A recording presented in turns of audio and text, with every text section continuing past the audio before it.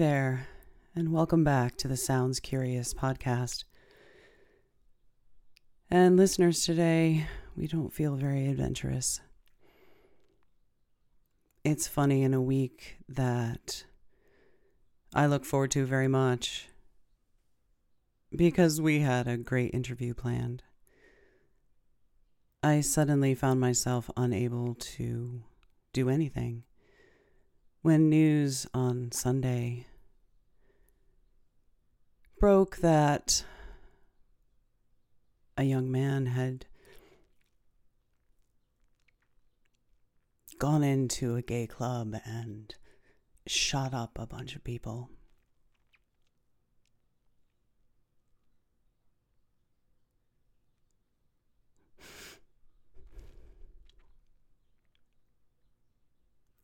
Well, it just kind of stalled us out. So today, our show is remarkably off the cuff. And despite my overwhelming desire to edit my comments, I'm just going to leave this raw.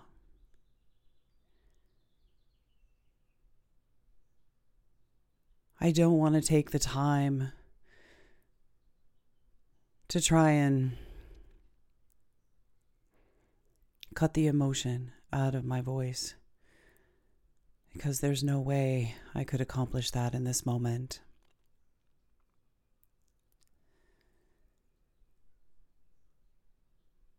So we here at Sounds Curious want to listen deeply. And that includes listening deeply to our own responses in this world.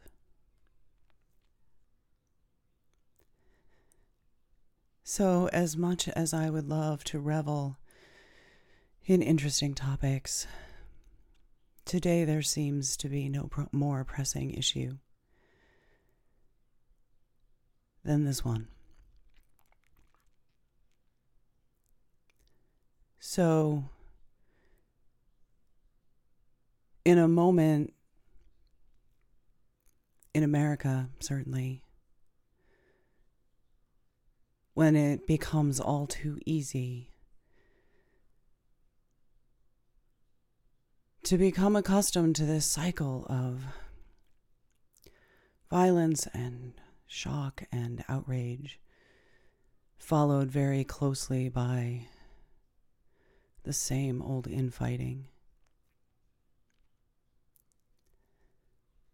It seems a moment to take advantage of whatever soapbox you have for yourself and actually do something. So, we're suspending regular programming this week here at Banshee Media, and we're going to turn our attention to a subject that has been near and dear for more than 3 decades now, at least to me. And that is the history of the LGBTQ and everybody communities, which is a lot older and a lot stranger than we might think.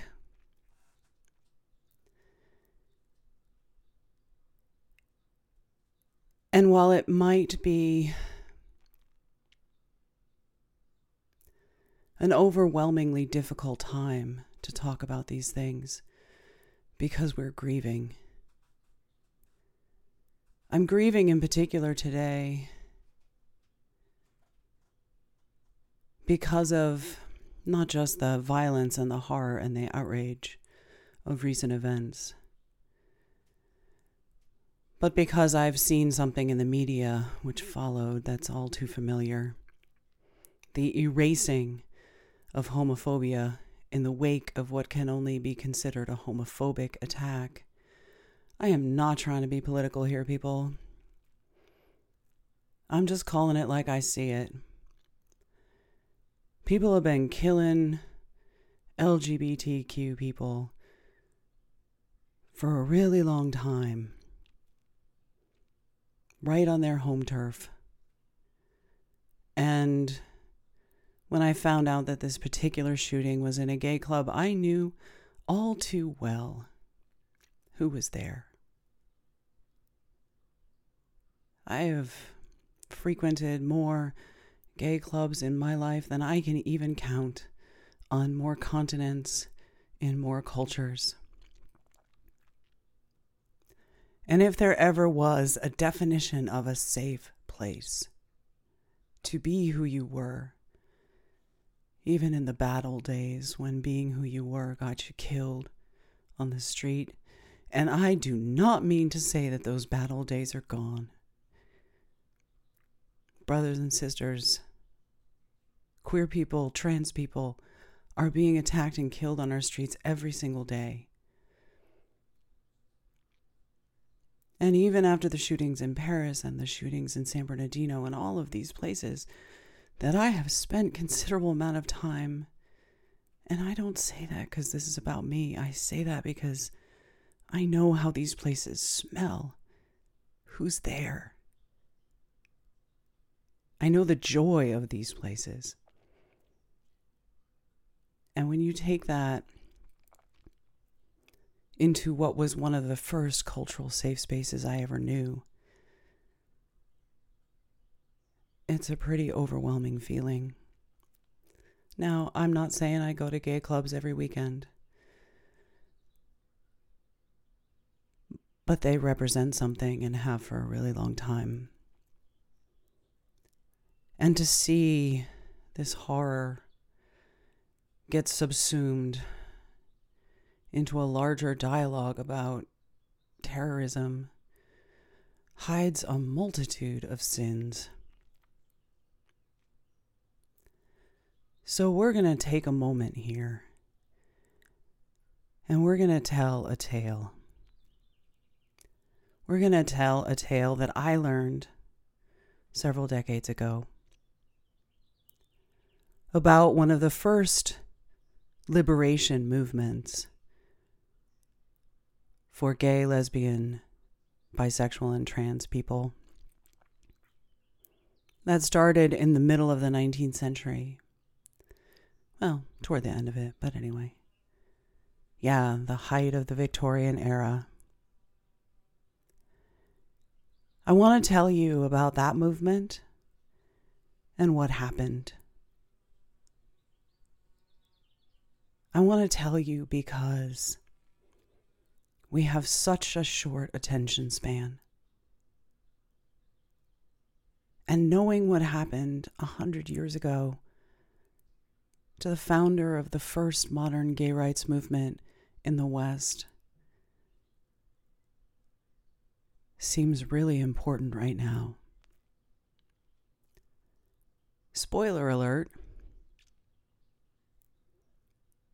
The founder of this movement was one of the first people to be run out of Nazi Germany, and his library and his lifetime of research into all manner of sexualities was burned.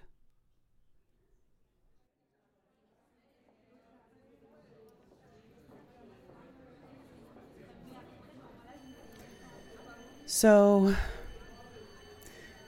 today we start in Berlin. And we're starting in Berlin to tell the story of Dr. Magnus Hirschfeld. He was born on the 14th of May in 1868. He was an Ashkenazi Jew who was born in the town of what was then Kolberg. Now it's in Poland. Again, he was born an Ashkenazi Jew, the son of a very highly regarded physician. He studied a good liberal arts undergraduate program in philosophy and philology, and then studied medicine. And for years, Dr. Magnus Hirschfeld balanced practicing medicine with research into human sexuality. In fact, he was one of the first sexologists, a term we associate now with folks like Kinsey. But this was a long time before that. Come to find out much later, of course, that Dr. Hirschfeld was most likely homosexual himself. But nonetheless, in 1897, Dr. Hirschfeld founded the Scientific Humanitarian Committee with Max Spohr and a few other folks. This particular group tried to research and defend the rights of what were known at the time as sexual intermediate types. This include homosexuals, most notably, as well as transsexuals. And they wanted to repeal a section of the German Penal Code that was established in 1871 that had criminalized homosexuality. Now, there's a few startling things about that statement. The first one is that he founded this committee just a few decades after homosexuality had been declared illegal. We often are confused in our history. We think or project ourselves backwards onto cultural history. So when I used to tell my students in music history that in the Middle Ages, for instance, there's plenty of research to support the fact that homosexuals, intersexed, and transsexual people, or at least transgendered people, were more common than we might think. And there were culturally accepted ways for those folks to be accepted into the larger society.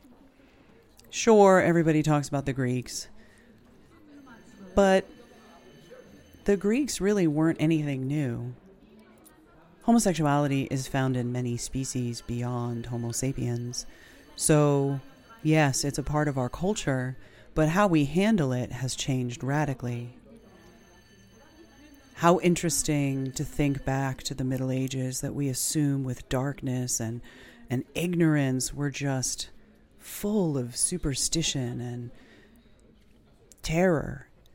But at the same time, the worst sin to someone in the Middle Ages was not your sexual sins. Those were pretty much expected. The worst sin you could commit in a medieval society was to appear greedy. How ironic to find myself in a culture that persecutes so many for what, to the medieval mind, was considered beyond our control. In other words, how we were born. Gives you a new spin on the Dark Ages, doesn't it? So, homophobia. Really important word to say out loud right now. Queerphobia, misogyny, all of the things that come together to allow terror to happen. We did not inherit those from history exclusively. We continue to make those choices. So returning to Dr. Magnus Hirschfeld, the year is 1897, and he forms the Scientific Humanitarian Committee. Now, there's a lot of things that this particular committee assumed, like that gay men were always effeminate. These things we know now are not true. And I want to take a moment and point out that all these categories that I'm referring to, homosexual, heterosexual, bisexual, pansexual, transgender, intersexed, asexual, every category is a created one. Now, the reason that I point out the interest that homosexuality was criminalized in the German Penal Code in 1871 is because if we consider for a moment the work of Michel Foucault in his 3-volume History of Sexuality or his memoirs of Hercule and Barbin, we understand that the 19th century was really the moment in which categories of sexuality were institutionalized, were established. And a lot of that was motivated by trying to establish what normal was. The 19th century saw, in the West, certainly Western Europe, the United States, a huge increase in awareness of the world through industrialization and most notably colonialization. And in the panic of a society confronted with intimate knowledge of how other people lived in the world, they needed to establish what normal was for them. So this is largely a European issue in the 19th century. What is normal sexuality? Now, how does that impact us in the wake of the violence at the Pulse nightclub? First and foremost, we have to understand that in our culture, people who are configured as outside the norms of heteronormativity are only that so that heteronormative people can feel normal. Notice the word normative right in there. So why does it matter to us that Dr. Magnus Hirschfeld established this committee, began researching into homosexuality, transgendered, and intersexuality? It was important because it was against the backdrop of a society that needed to feel these things were far outside the norm. There had to be a firm boundary between normal people and everyone else. Because in Western Europe and the United States, North America, during the Victorian era, these things mattered.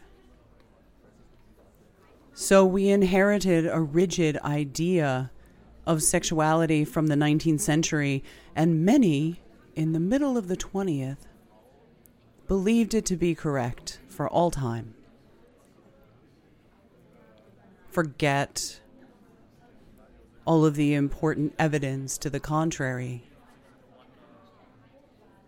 People needed to believe that these perverts were perverted, when history shows us it's a hell of a lot closer to the mainstream than it would at first appear. So in the deafening and overwhelming silence of death, I think back to the moments in my own life when the work of Dr. Magnus Hirschfeld gave me comfort.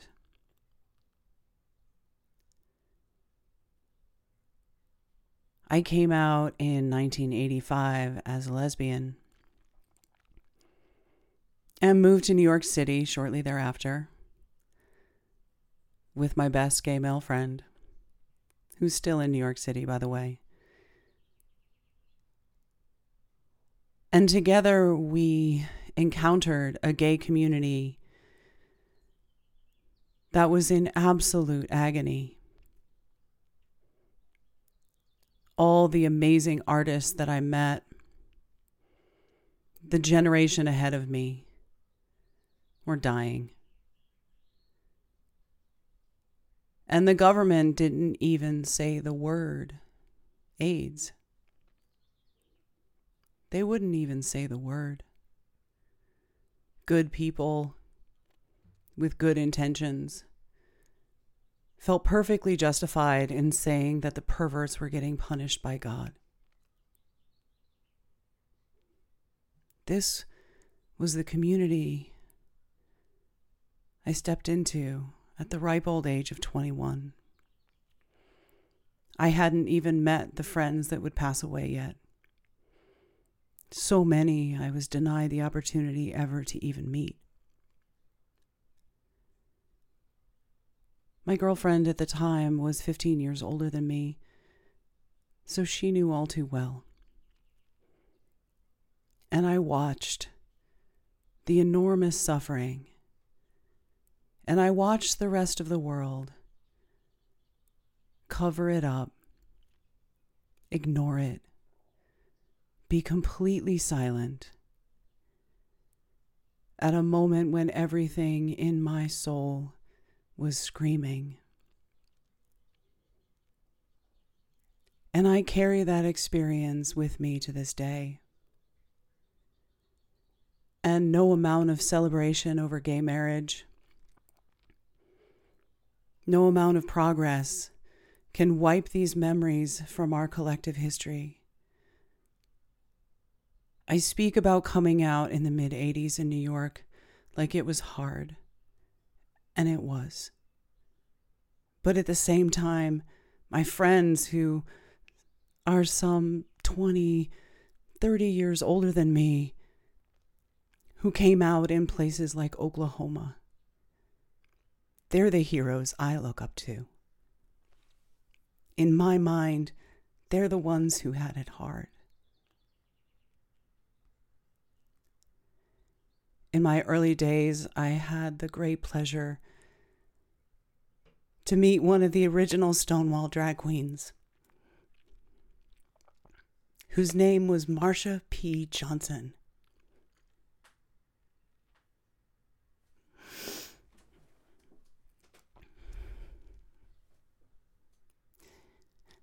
And on a day when it's very important to hear names, no matter how hard it is to speak them, I speak this name.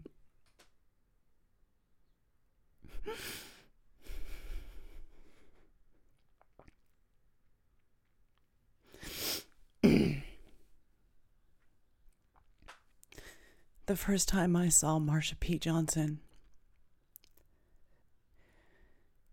it was a summer day in 1986, and my roommate, my gay best friend, and I were off to job interviews.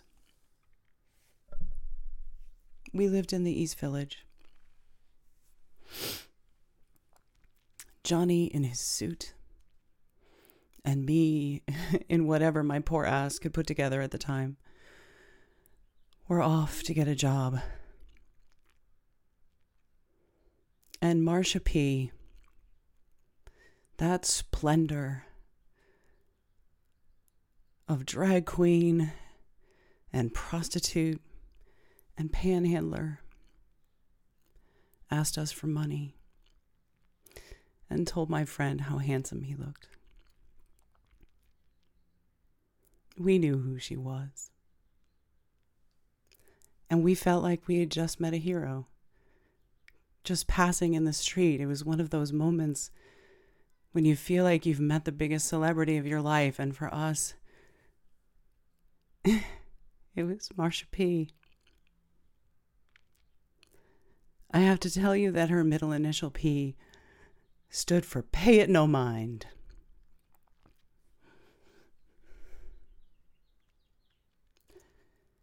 And at her funeral, for she was found off the Christopher Street docks, drowned in the early 1990s. The police called it a suicide, but we knew better. We knew it was a murder. At her funeral, Pay It No Mind resonated. So, from Magnus Hirschfeld, homosexual, Ashkenazi Jew, doctor, sexologist, and researcher, forced to leave Germany, whose library was sacked and burned by the Nazis in the early 1930s, to Marsha P. Johnson, African-American drag queen, lady of the evening, and hero to many. Murdered, most likely, and found in the water off the Christopher Street piers where she used to work. Because if anything is true of the modern movements for civil rights in many cultures,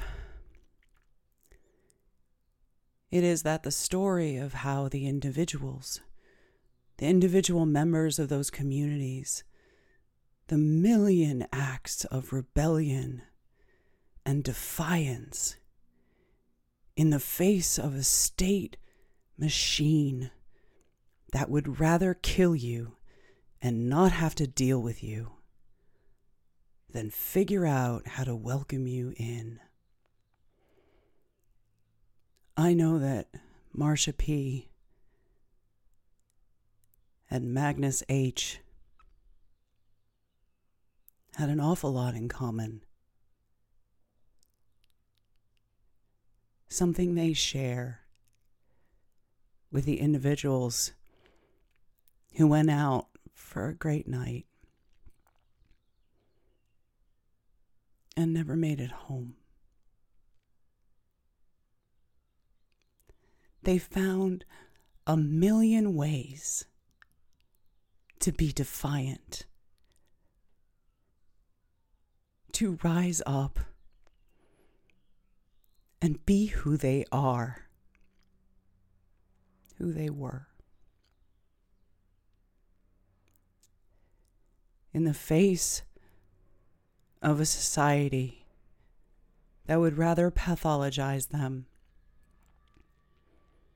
us, than look at the mere fact that we've always been here, and we always will be. And because in the past we've been denied any real political power,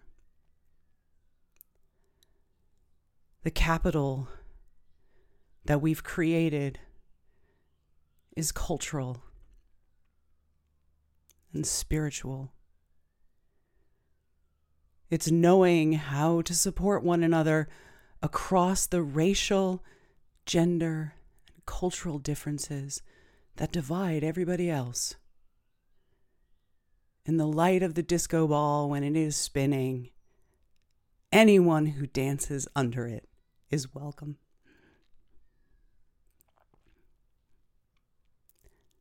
That's what the disco's for. It doesn't matter how you got there. You will be welcomed with open arms. So, in this moment in which we add names to the list of hallowed martyrs that have fought and died for people to have the right to live and love as they are.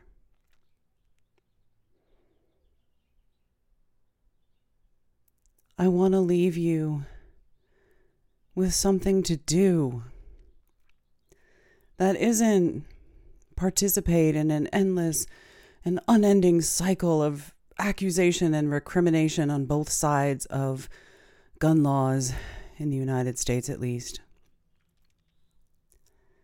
At this moment, that is not nearly as important to me as leaving you with something to do.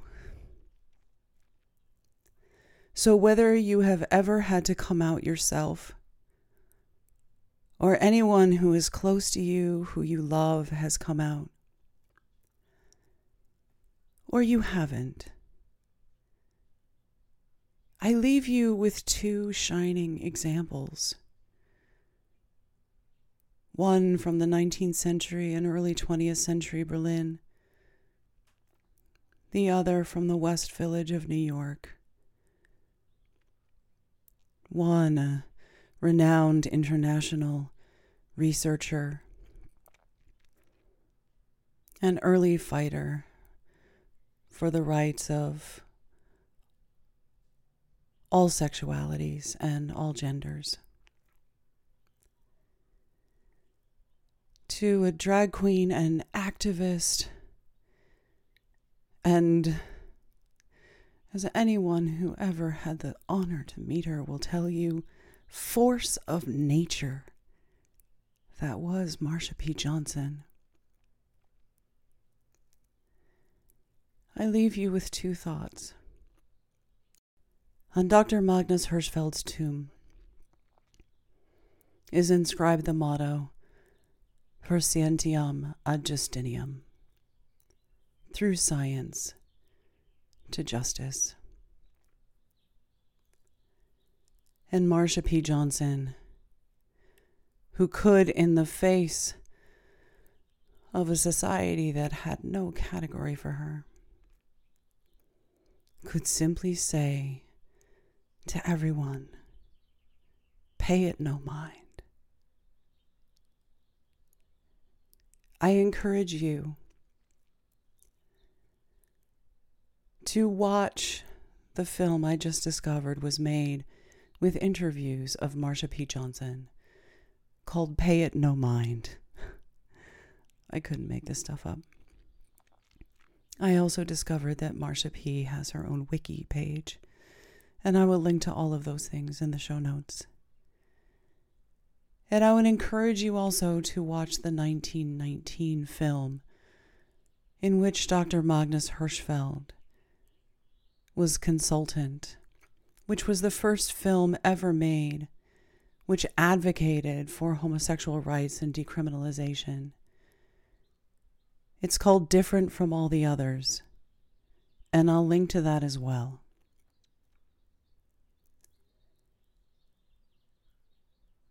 In a moment when the ranks of martyrs have grown so swiftly,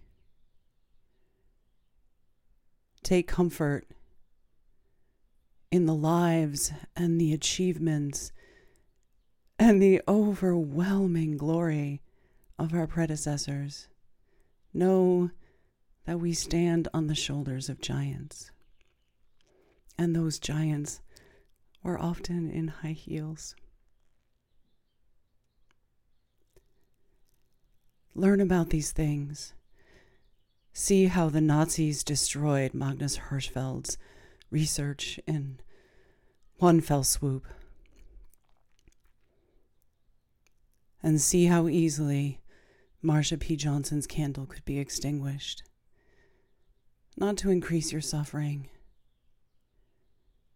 but to understand how far we've come, how many have given their lives. We have no choice but to carry on and to not be silent. And so we return to ACT UP's chant of the 1980s, silence equals death. And its opposite, action equals life. And when you're done crying, pick yourself up. Whether you're an out and proud citizen or an ally and friend, don't be silent. Don't ever give up. And pay it no mind. Oh, thank you for your love.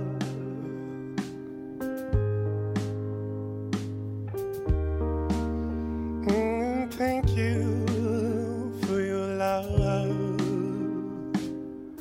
1969, when the Stonewall Riot started, that's when I started my little rioting.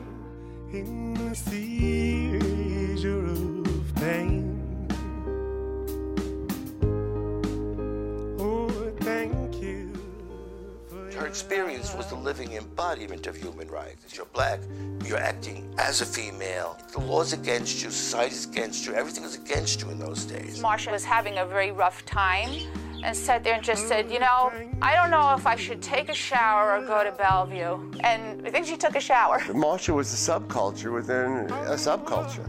It didn't bother her. She didn't hide from it. You know, she met it. She met it head on.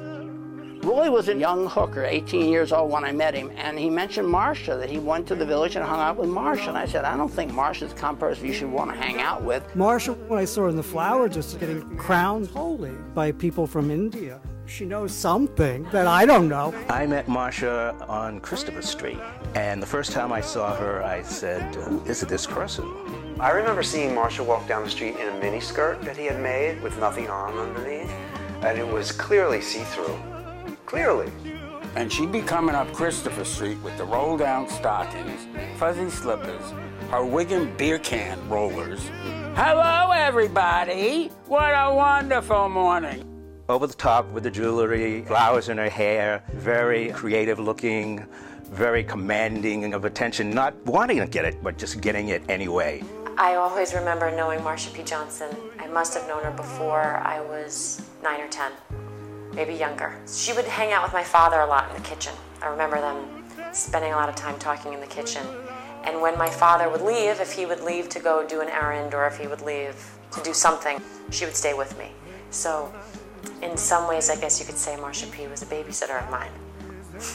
Marsha's like a bodhisattva. Her presence on Sheridan Square or on Christopher Street or wherever she stopped and asked for spirit change or chatted with people. It was a religious, holy experience, and all of us who did drag or partial drag always admired her and thought of her as a patron saint.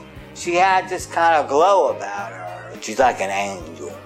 Her spirit shined through her. My father thought that her heart was in the right place, that she was someone to be trusted. I mean, she'd always take $5, but she would always say, and I'm going to give you back 20, Tony. And she meant it. She meant it because she had a generous heart and a generous spirit, but also because she was convinced she was going to get this billionaire boyfriend, and she was going to be living great with him. Marsha was one of those colorful New York characters that you would see bouncing around the piers or the village in plastic and lame and glittery things and hoop earrings. And I always wondered who was that, and she always said hello. And I did a little research at the time, and turned out she wasn't just a kook, she was a serious activist and entertainer. She floored every audience. They just adored her. And I kept wondering, what the hell is it? When I think of Marsha P. Johnson, I think of someone who kids today who again know nothing about, which is a shame, really, because she's one of the reasons they are sitting in all their liberated glory today. But Marsha paid the price for who she was. Gentlemen, in case you didn't get the message, but I know you did, because I can see that this audience is the message. Someone to sum it up for you, Miss Marsha P. Johnson.